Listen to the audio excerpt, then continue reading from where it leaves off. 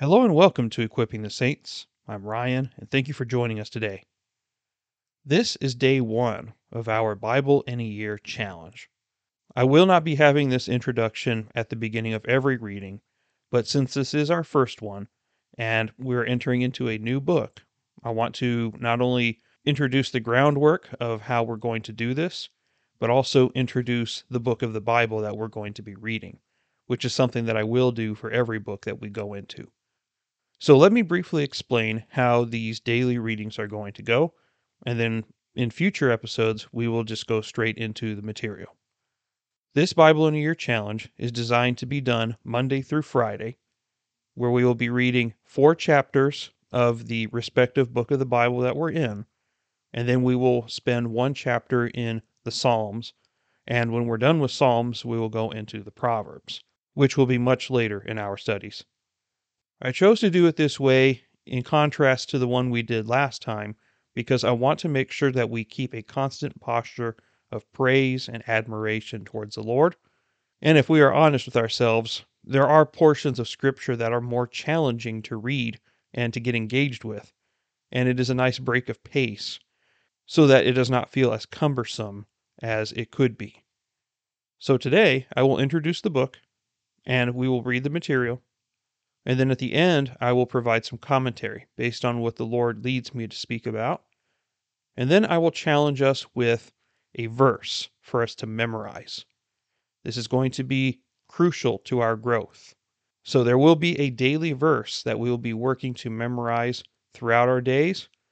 And I highly recommend over the weekend that you recap the 5 verses that we talked about and strive to have those memorized before the next week comes. This way, at the end of our study, you'll have memorized at least 200 to 250 verses of the Bible. And at first, it may seem like a monumental task, but it is not if you take it day by day, piece by piece. So I hope you're excited as I am and get started with reading God's Word and spending time with Him every day. But before we get into it, let me give you an introduction to the first book that we'll be reading today, which is the book of Genesis. And then once we read the first 4 chapters of Genesis, I will give us a brief introduction into the book of Psalms, and that will be the last time that we talk about that until we go into the next book of the Bible, which will be Exodus. Naturally, being day 1 of our reading, we will be in Genesis, which is a Latin word which means beginning. This is the story of human history. This is real life history that we will be reading here. So some of it may seem fantastical to you, and some of it may seem unreal to you, as if it's questionable whether it actually happened or not. One thing that we have to understand about God's Word is that this is historical documentation. Some of this is eyewitness account. Some of this is based off of historical, written, or oral tradition. But ultimately, all of Scripture is inspired by the Holy Spirit. And so it is all truthful. I say that because this was written by Moses. Moses wrote the first 5 books of the Old Testament: Genesis, Exodus, Leviticus, Numbers, Deuteronomy, which is commonly called the Pentateuch, or as the Jewish people would call the Torah. So this is what is considered the law of Moses right here, as well as the origin of humanity in general. Moses wrote this somewhere in between 1450 to 1410 BC, based on our historical records. Now, obviously, Moses wasn't there at the beginning of all things, so he likely had a compilation of oral and written records of early history, as well as, obviously, God's input on things, because only God was there at the beginning, and only He would know how everything was created. But it is without a doubt that Moses is the author, simply because not only does the Pentateuch throughout the 5 books affirm Moses as its author, but the New Testament assumes that this is fact, and this is history, and that it was written by Moses. There are many essential, deep theological truths that we need to understand from this book, and we will see those in the first 4 chapters that we're going into today. And while my commentary will not be an exhaustive commentary of every single thing we read, I will be highlighting important pieces of scripture that we either gloss over so often or that needs to be understood from a basic level. Among all ancient historical books, this book is the most unique of all, and is the only book that speaks the truth of our origins. So without further delay, why don't we go ahead and get started? Genesis chapter 1, beginning in verse 1. In the beginning, God created the heavens and the earth. The earth was formless and void, and darkness was over the surface of the deep, and the Spirit of God was moving over the surface of the waters. Then God said, "Let there be light," and there was light. God saw that the light was good, and God separated the light from the darkness. God called the light day, and the darkness he called night. And there was evening, and there was morning, one day.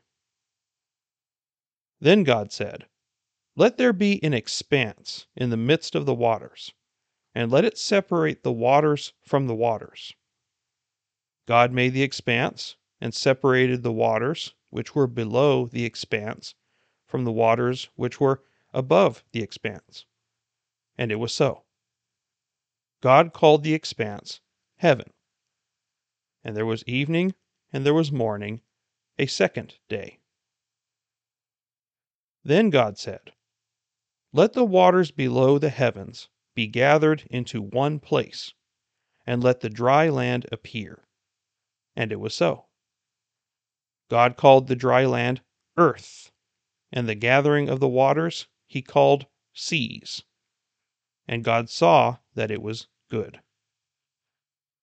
Then God said, "Let the earth sprout vegetation, plants yielding seed, and fruit trees on the earth, bearing fruit after their kind, with seed in them." And it was so. The earth brought forth vegetation, plants yielding seed after their kind, and trees bearing fruit with seed in them after their kind. And God saw that it was good. There was evening, and there was morning, a third day. Then God said, "Let there be lights in the expanse of the heavens, to separate the day from the night, and let them be for signs, and for seasons, and for days and years. And let them be for lights in the expanse of the heavens, to give light on the earth." And it was so. God made the 2 great lights, the greater light to govern the day, and the lesser light to govern the night. He made the stars also. God placed them in the expanse of the heavens to give light on the earth, and to govern the day and the night, and to separate the light from the darkness. And God saw that it was good. There was evening, and there was morning, a fourth day. Then God said, "Let the waters teem with swarms of living creatures, and let birds fly above the earth in the open expanse of the heavens." God created the great sea monsters, and every living creature that moves, with which the waters swarmed after their kind, and every winged bird after its kind. And God saw that it was good. God blessed them, saying, "Be fruitful and multiply, and fill the waters in the seas, and let birds multiply on the earth." There was evening, and there was morning, a fifth day. Then God said, "Let the earth bring forth living creatures after their kind, cattle and creeping things, and beasts of the earth after their kind." And it was so. God made the beasts of the earth after their kind, and the cattle after their kind, and everything that creeps on the ground after its kind. And God saw that it was good. Then God said, "Let us make man in our image, according to our likeness, and let them rule over the fish of the sea, and over the birds of the sky, and over the cattle, and over all the earth, and over every creeping thing that creeps on the earth." God created man in his own image. In the image of God, he created him. Male and female, he created them. God blessed them, and God said to them, "Be fruitful and multiply, and fill the earth, and subdue it, and rule over the fish of the sea, and over the birds of the sky, and over every living thing that moves on the earth." Then God said, "Behold, I have given you every plant yielding seed that is on the surface of the earth, and every tree which has fruit yielding seed. It shall be food for you, and to every beast of the earth, and to every bird of the sky, and to everything that moves on the earth, which has life, I have given every green plant for food." And it was so. God saw all that he had made, and behold, it was very good. And there was evening, and there was morning, the sixth day. Thus the heavens and the earth were completed, and all their hosts. By the seventh day God completed his work which he had done, and he rested on the seventh day from all his work which he had done. Then God blessed the seventh day and sanctified it, because in it he rested from all his work which God had created and made. This is the account of the heavens and the earth when they were created, in the day that the Lord God made earth and heaven. Now no shrub of the field was yet in the earth, and no plant of the field had yet sprouted, for the Lord God had not sent rain upon the earth, and there was no man to cultivate the ground. But a mist used to rise from the earth and water the whole surface of the ground. Then the Lord God formed man of dust from the ground, and breathed into his nostrils the breath of life, and man became a living being. The Lord God planted a garden toward the east, in Eden, and there he placed the man whom he had formed.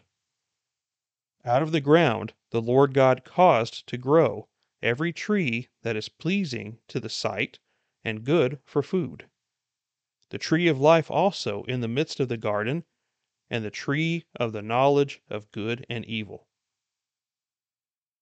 Now a river flowed out of Eden to water the garden, and from there it divided into 4 rivers.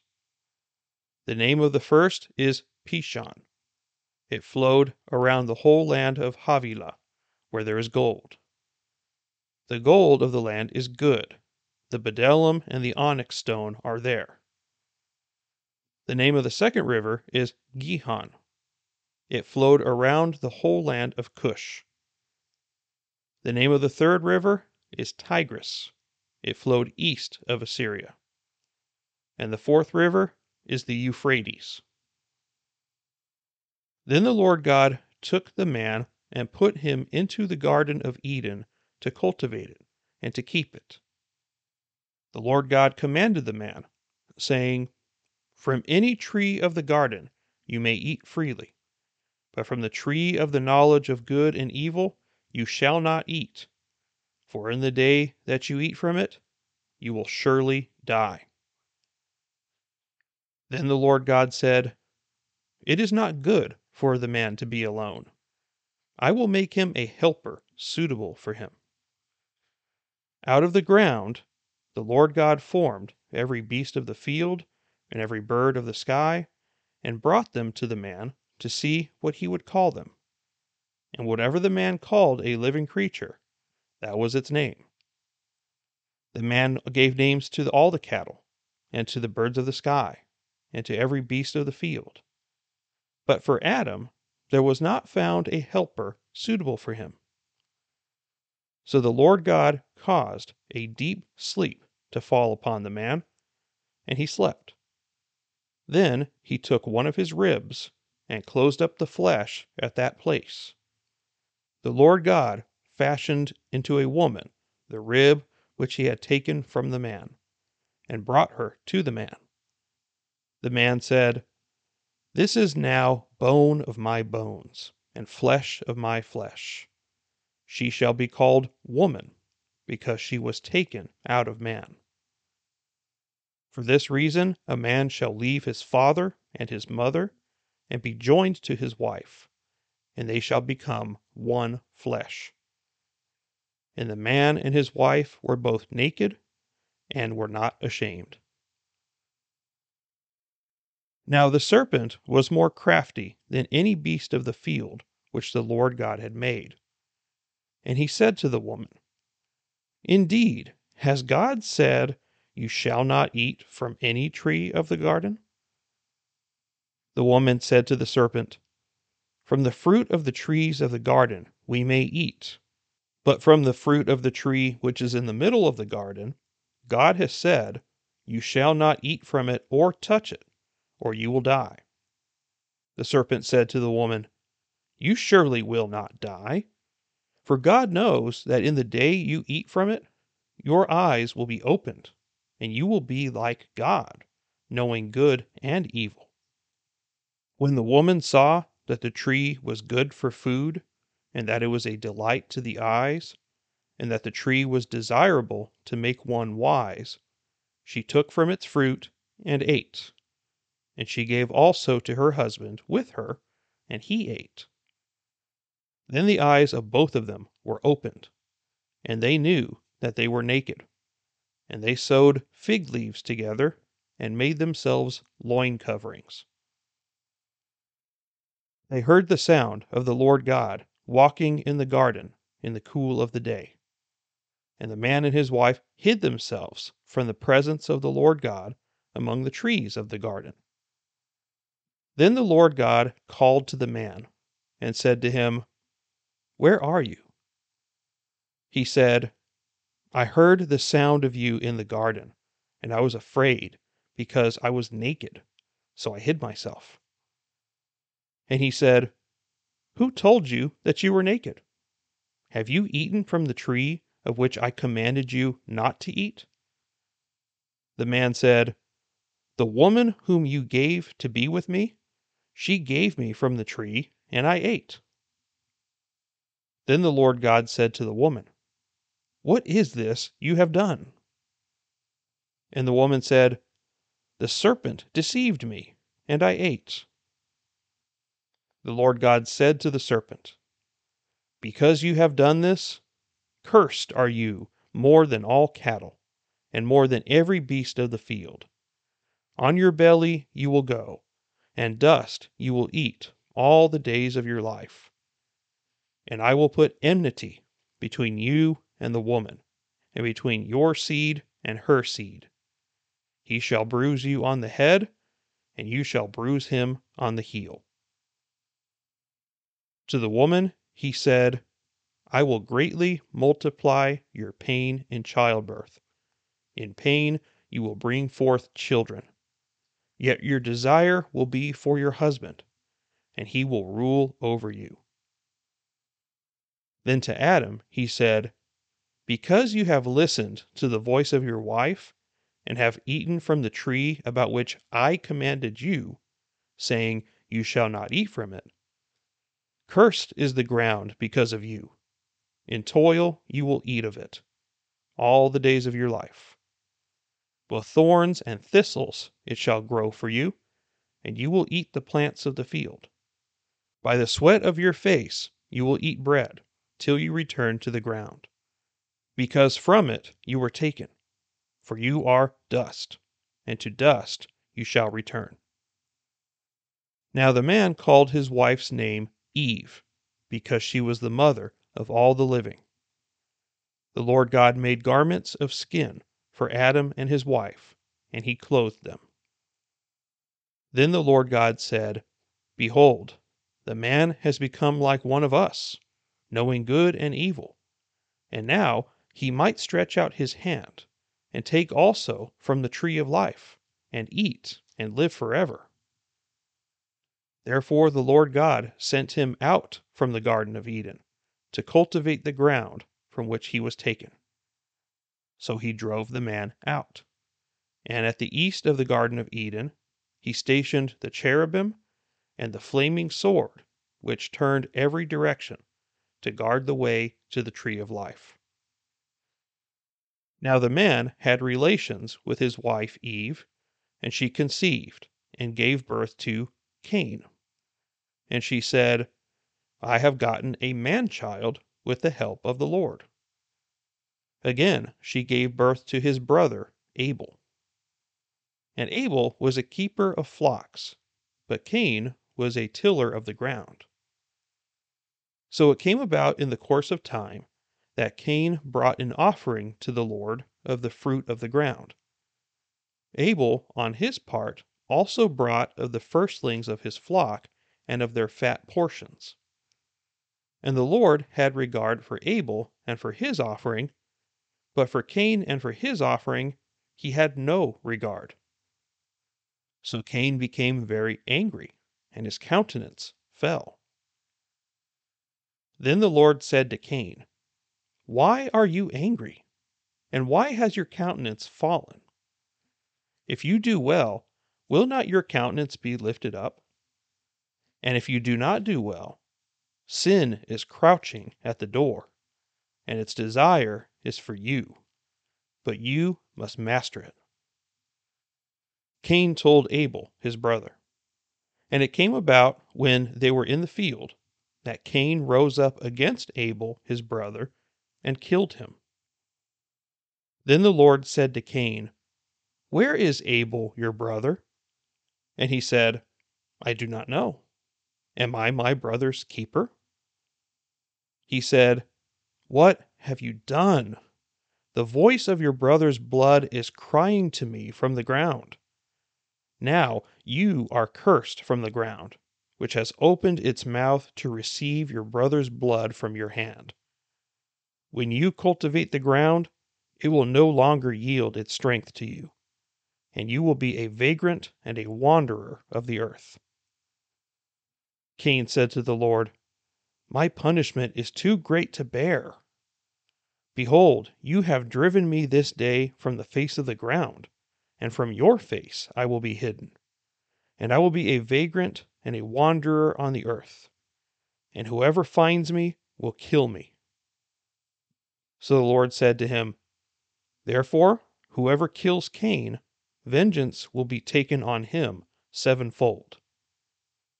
And the Lord appointed a sign for Cain, so that no one finding him would slay him. Then Cain went out from the presence of the Lord, and settled in the land of Nod, east of Eden.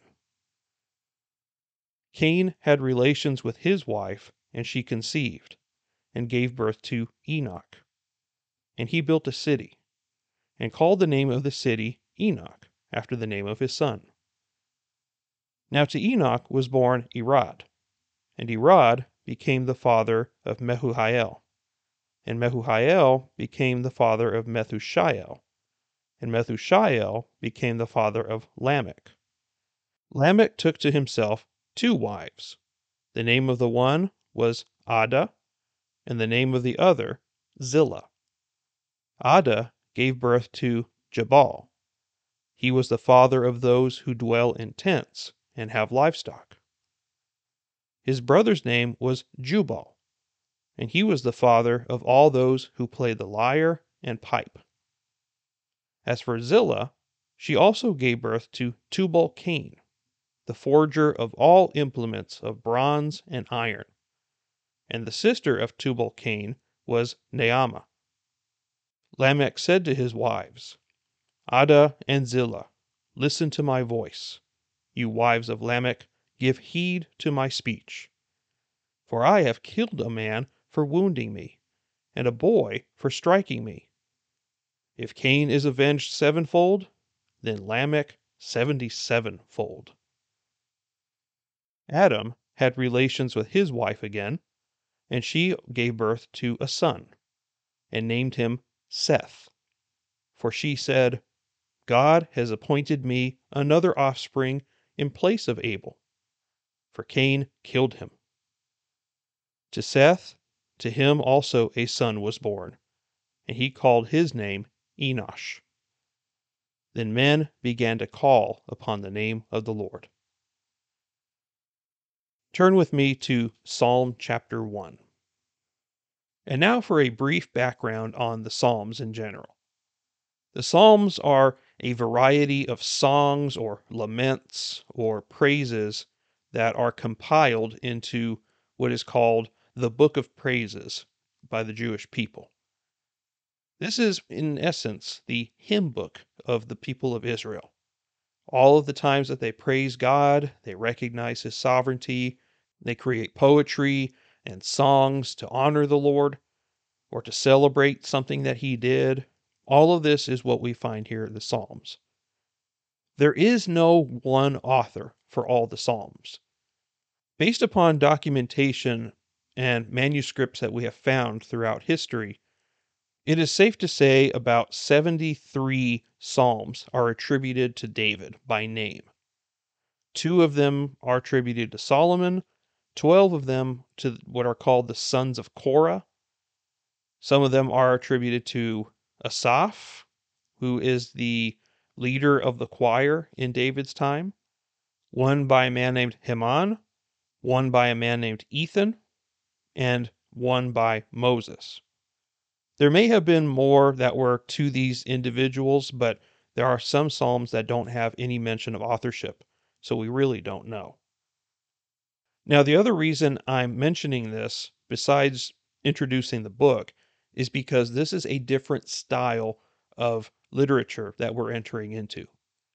We are not supposed to be reading the Psalms the same way that we would read Genesis, because Genesis, in almost every way, is literal historical documentation, whereas the Psalms is poetry and song.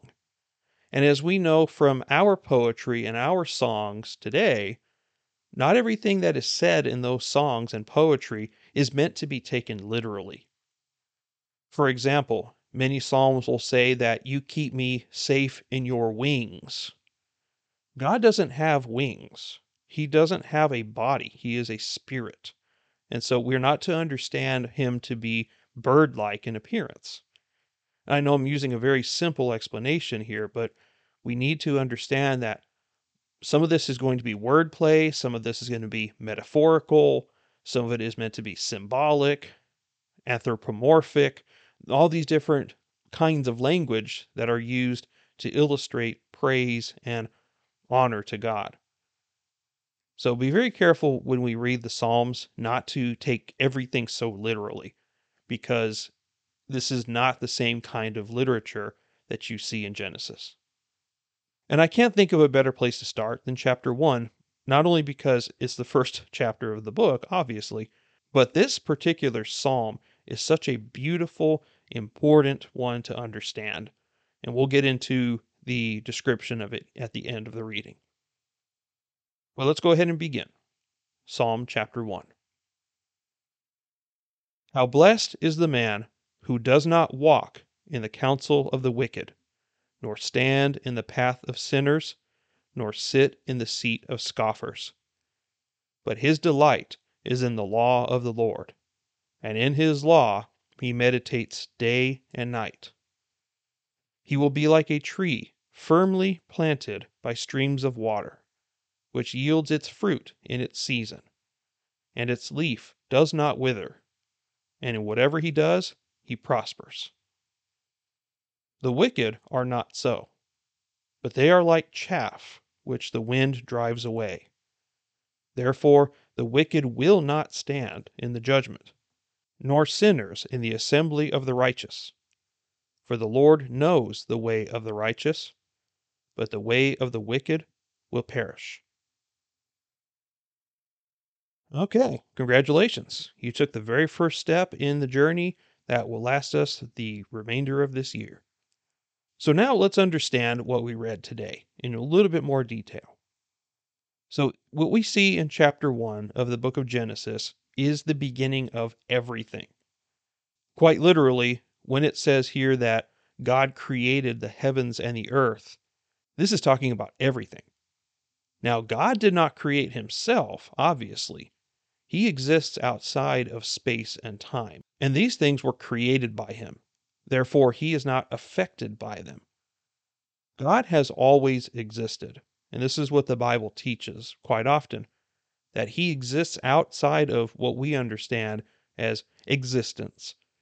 And he has existed from eternity past to present, on all the way to eternity future. So there has never been a time that God ceased to exist. He has always been there, and for much of the time before he created us, he was in perfect communion with himself. Let's be clear to say that God did not create us because he was lonely, or that he needed worshipers, or that he receives power from worship. That is in direct contrast to what many religions believe across the world, and how gods work. Our God is completely self-sufficient. He is completely self-existent and self-reliant. He doesn't need anyone else, and there is nothing that is impossible for him. So for him to have a dependency on human beings limits him greatly. This is hard to grasp, but we worship a God in true Christianity that has unlimited power and unlimited wisdom and unlimited ability to do as he pleases. He has sovereignty over all creation, which means he has a lordship over it. And that means over every single aspect of creation, down to the cellular, molecular level. So there is nothing that is outside of God's reach, and that's including you. So let's just keep that in mind as we go through this. So in the very first verses of chapter 1, we have all three members of the Trinity listed here. In the very first verse, it says, "In the beginning, God created the heavens and the earth." In the Hebrew, this word God is Elohim. Elohim is a masculine plural noun.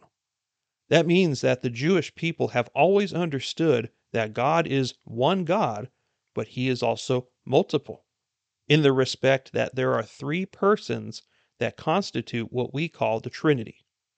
The Trinity is not a word that is used in the Bible, that is of human creation, but the identification of the three members of the Trinity has been repeatedly mentioned throughout Scripture: God the Father, God the Son, and God the Holy Spirit.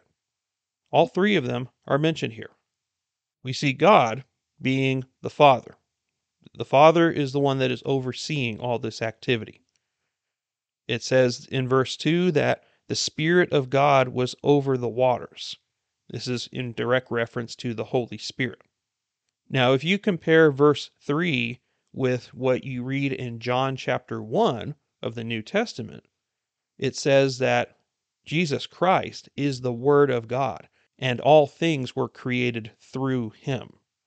And so anytime that we see God speak here, that we should immediately attribute this to Jesus Christ. Jesus Christ, our Savior, the God-man that walked the earth and died for our sins, is present at the creation because he is God. That is mind-boggling to try to fully understand, I know, but this is the reality of Scripture, and it tells us here at the very first verses of the Bible. And one thing I did not notice until this reading, which is what I love about reading the Bible, that every time you look into it, you learn something new, even after years of dissecting it. Look at what he does at the very beginning of the creation. He separates things. He makes distinctions and separations. And that's something that is of vital significance to our spirituality as we go further into the Bible. Because Christianity, in its very essence, is a separation. When we are called into salvation, by the regeneration of the Holy Spirit and the belief in Jesus Christ, we become a new creation in ourselves. And it separates us. God calls us to be a holy people. And the word holy literally means to cut. And therefore, you can imagine a pattern or a picture that is on a canvas.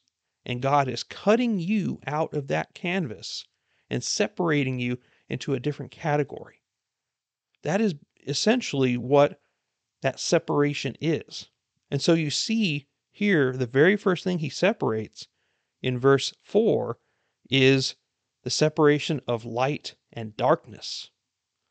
God knows that there is no difference to him, but he is usually attributed as being light, and evil is usually attributed as being darkness.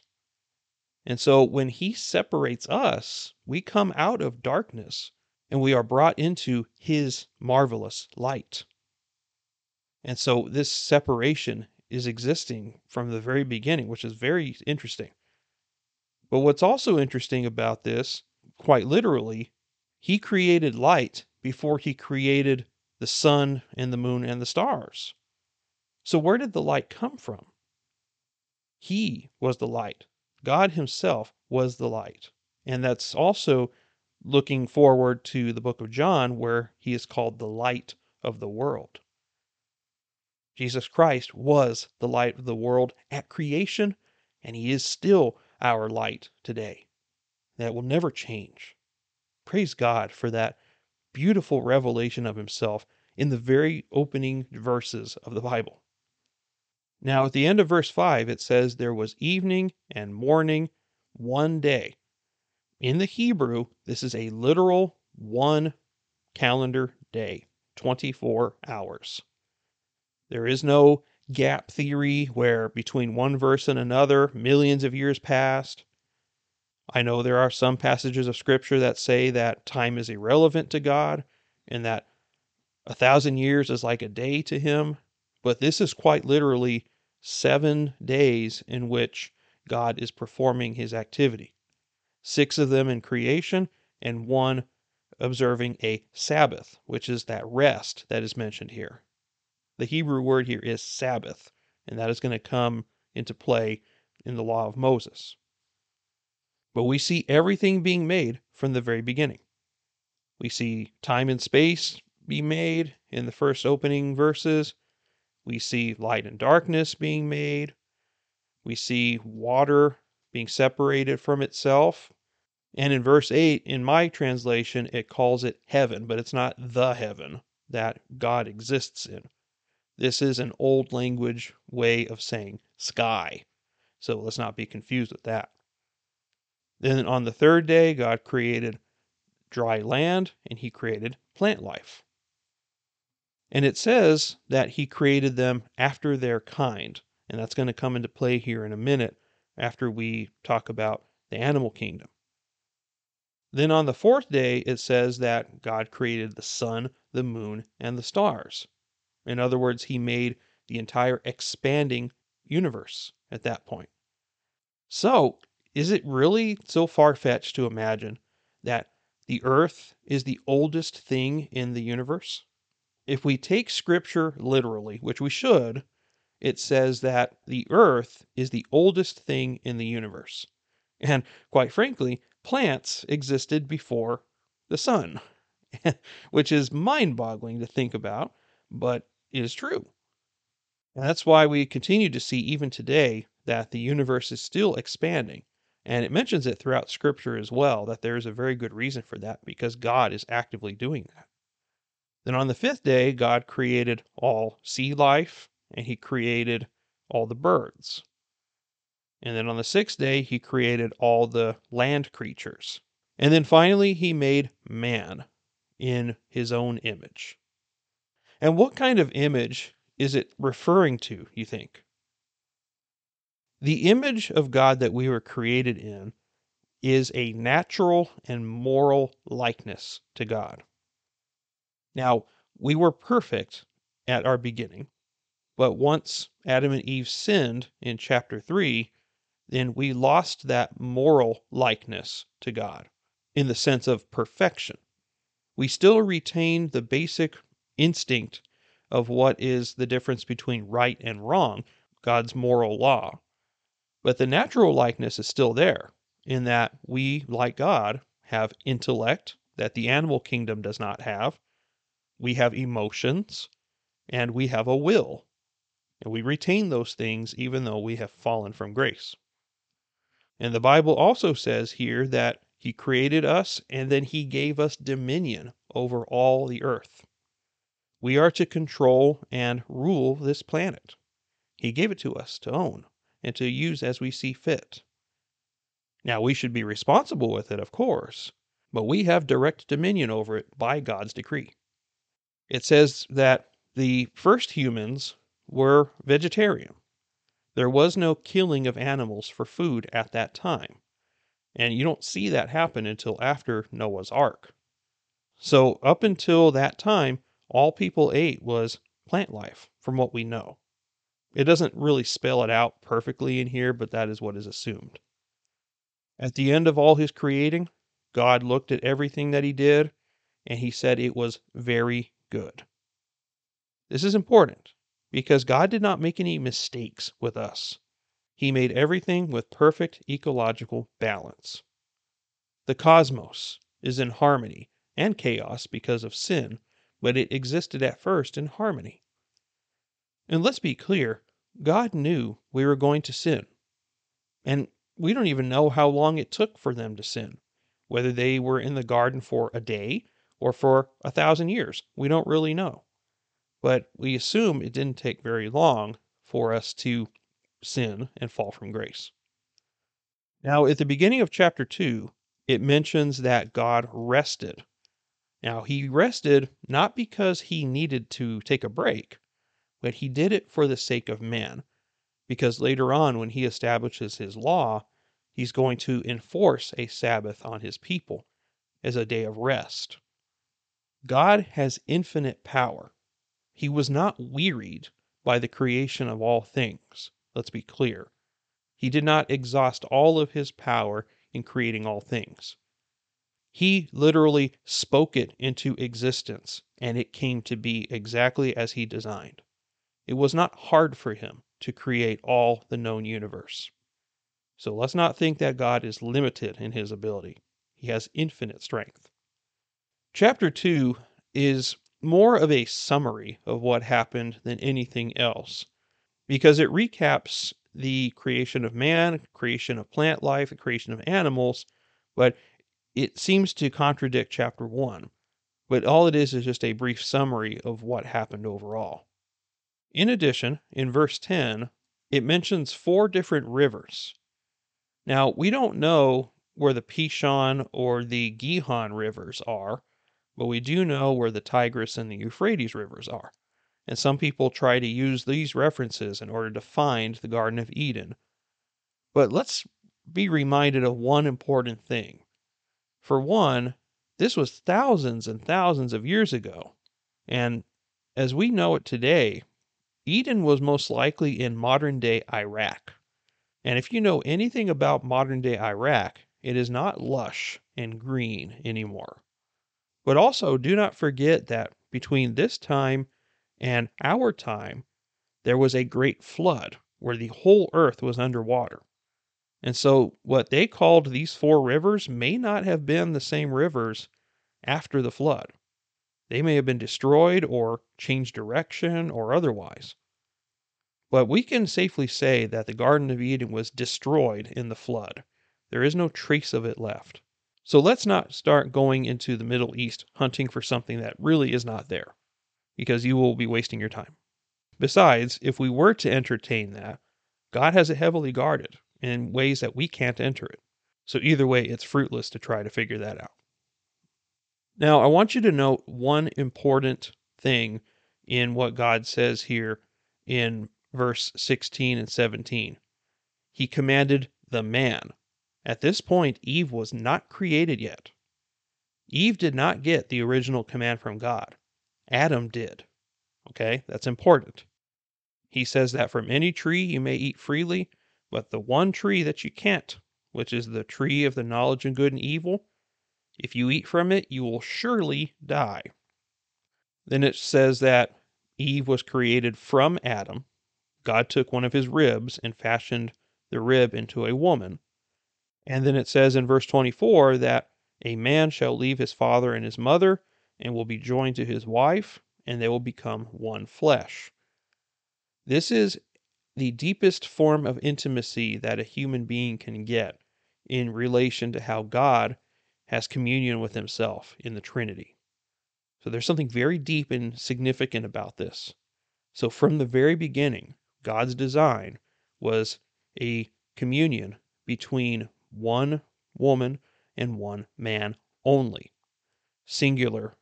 God has never said homosexuality is acceptable. In fact, he speaks the opposite of that it is sin. He never promotes or accepts polygamy. All of those things are constructs of man. This is how it was intended to be from the very beginning. One man and one woman exclusively. And then we come to our unfortunate fall in chapter 3. If we take it literally, the serpent mentioned here was a snake, but it had legs, as you can imagine, because it said later on during the curse that you will go on your belly and eat dust. So before that, it was not on its belly. It likely had some sort of legs. Now, Satan is the one that entered into this serpent and spoke through the animal. And did you notice that Eve wasn't freaked out by that? She seemed to be completely fine with it. So whether this is a normal occurrence or she's not surprised by it, we don't really know. But the question is asked, and this is the same question that echoes today. Has God said? Or your translation might say, did God really say? This is where sin gets its conception. And that's how Satan works best in our lives, in trying to plant that seed of doubt. Did God really say that? Does God really care about you? Does God really want the best for you? If he does, why isn't he letting you eat from that tree? So he begins playing his game with Eve, and Eve goes with it. We can't be mad at Eve, though, because we all do it. We all succumb to sin every single day. So we're no better than Eve. But listen to what she says in response to Satan. From the fruit of the trees of the garden we may eat, but from the fruit of the tree which is in the middle of the garden, God has said, you shall not eat from it or touch it, or you will die. God never said you couldn't touch it. So she added to the word of God, which is a dangerous thing to do. Either that or Adam, being the leader of the two of them, gave her bad instructions. And that is also a dangerous thing to do. So we do not distort God's word at all.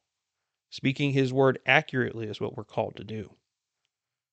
So then Satan responds, you surely will not die, for God knows that in the day you eat from it, your eyes will be opened, and you will be like God, knowing good and evil. He told her a half-truth, and he still does that kind of game today. He is correct that if you eat from it, your eyes will be opened, and you will know good from evil.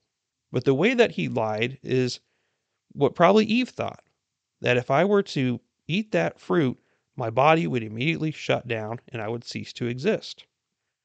But that's not how they died, right? They died spiritually. There was a spiritual separation that caused a severing of a communion between God and man. And later on, it's described as a great chasm that cannot be crossed naturally between God and man. That's what happened when they ate that fruit. And what makes this even more sad is it says that when she saw the fruit, she took it and gave it to her husband that was with her. He was standing by there watching everything happen. That is why later in Scripture it attributes Adam as being the one at fault, because he was the one that received the original command from God himself.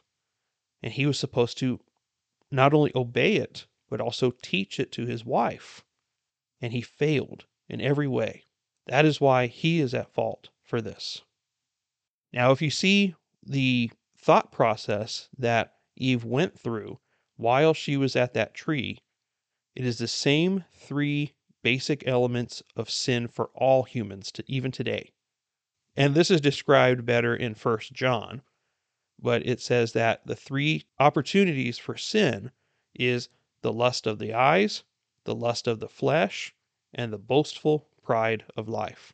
And you see all three illustrated here in verse 6.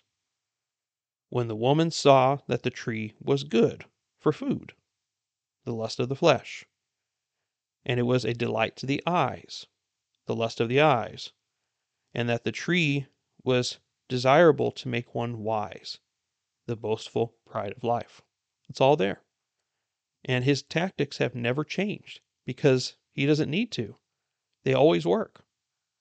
So after they make some fig leaves and they hide themselves from God, God asks the question, "Where are you?" Does God not know where he is? He does.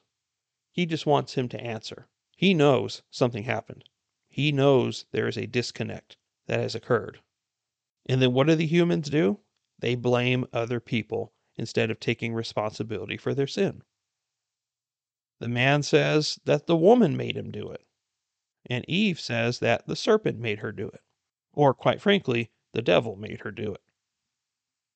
I hope we are not like that today, where we don't take any responsibility for our sin, because that is a shame if we do.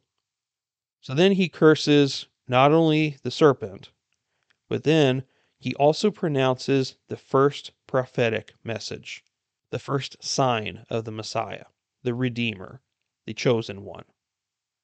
Verse 15, "And I will put enmity between you and the woman, and between your seed and her seed. He shall bruise you on the head, and you shall bruise him on the heel." This is talking about the forces of evil versus Jesus Christ. He is going to go for a headshot on Satan, but all that Satan is able to do to Jesus is be a little ankle biter. He can wound him temporarily, but it's not going to last. But when Jesus enters the scene and does his glorious work, it is going to be fatal to Satan and his minions. And that's exactly what happened 2,000 years ago, and it will come into full fruition when he returns. Then women are cursed with painful childbirth, and it mentions that their desire will be for their husband. Now, it's not talking about a lustful physical desire for their husband. It's actually talking about the desire to be the superior one in the relationship. There will be a struggle for who is the head of the house. Not all women are going to like the lordship of a man. They're not going to like being submissive to a man. And so that's what it's talking about there. And then Adam has to work hard in order to work the soil, because the soil is going to fight him. Certain things did not exist until sin entered into the world. Thorns, thistles, probably things like mosquitoes, did not exist until sin entered into the world. But in addition to this curse, all of creation, even the far-off galaxies, were cursed with death and decay, which did not exist until now. But God, being God, did not give up or discard these people. He loved Adam and Eve.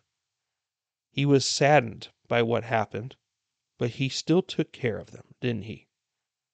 He made garments of skin and clothed them. Where did he get these skins from? Something had to die to cover their sin. He killed an animal in order to have it be an acceptable substitute for their sin. And Jesus Christ is the only acceptable substitute for all of our sin for all time. Do you see how this all fits together? From the very beginning, the path of salvation, the design of salvation was always there. And then we see mankind leave the garden, which is God's direct presence. And then they start multiplying. They start having children. And we see the first two human beings created, which are Cain and Abel. Now, we don't know how much time has passed from when they were born, because it says that in the course of time, so we don't know how many years it had been since then. But we show that Cain became a farmer and Abel became a shepherd. And they both provided an offering to God, and Cain's was not accepted, but Abel's was. Was God picking favorites here?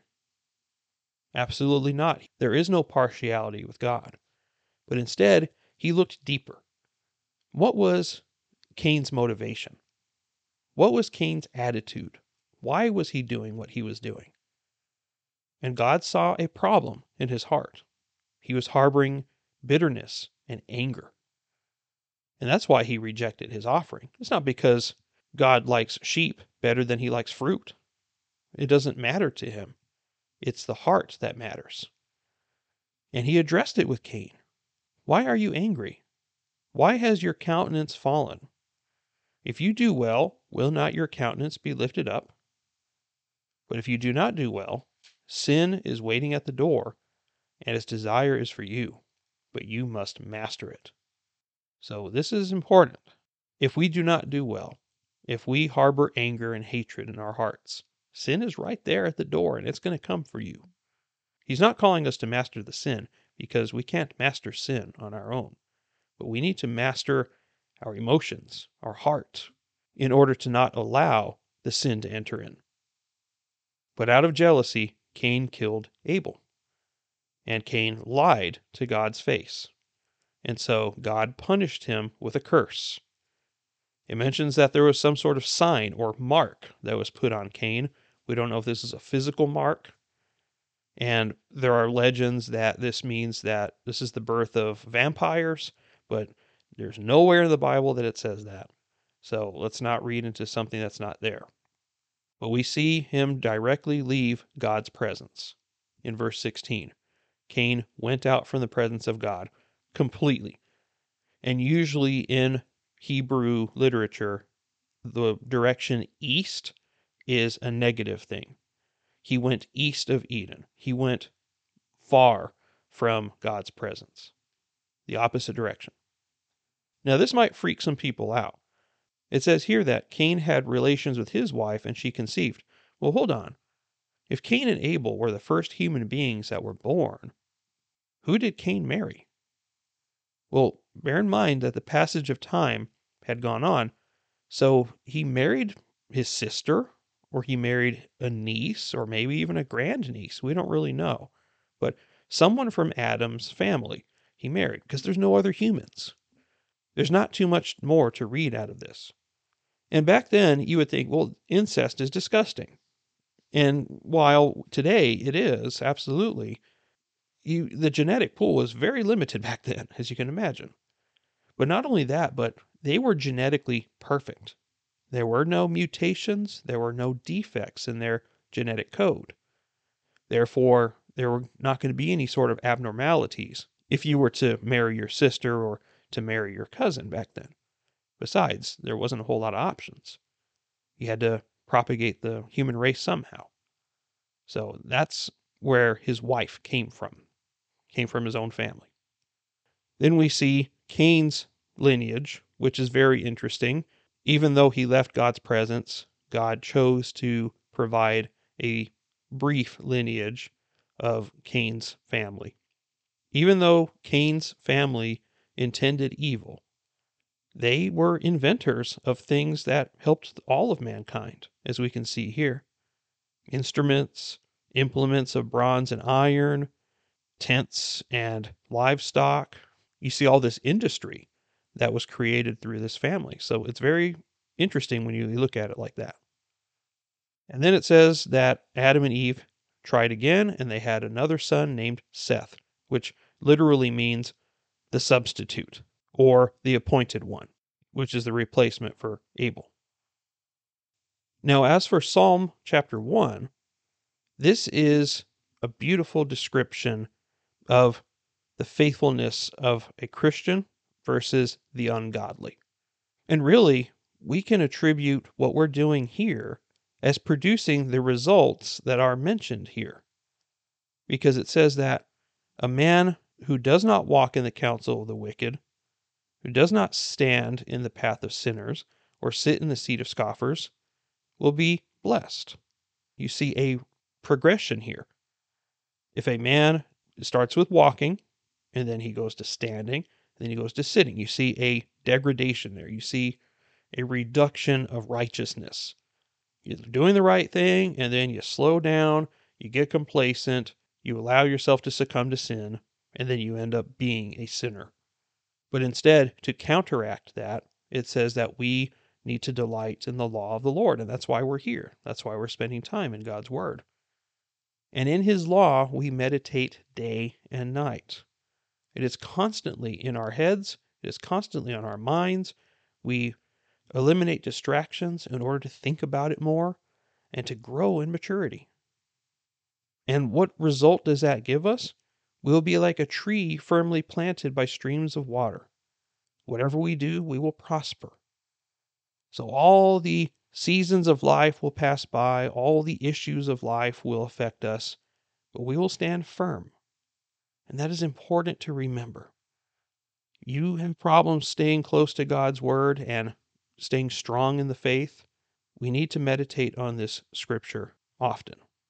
And quite frankly, we should memorize Psalm chapter 1. It is not very long, and it is so relevant to us. The wicked get all this nasty stuff, and at the end, they will perish.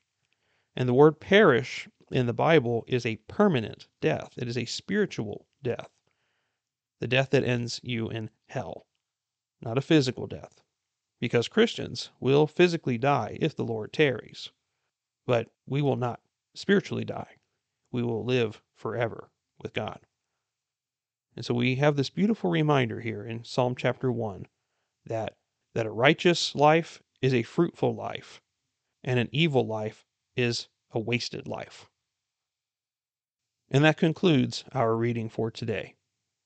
The verse of the day for us to memorize is going to be Psalm chapter 1, verse 2. But his delight, or if you're female, you can say her. There's nothing wrong with that. But his delight is in the law of the Lord, and in his law he meditates day and night. And if you made it this far, congratulations. And let me assure you that not all of the episodes are going to be this long, and I hope this didn't scare you off. This was an introduction, as well as some very important things that we see at the very beginning of Genesis, but most of the recordings are going to be much shorter than this, on average 30 to 45 minutes in total. And that's all I have for today. Thank you for listening. I'm Ryan, and we'll see you next time. Take care, and God bless you.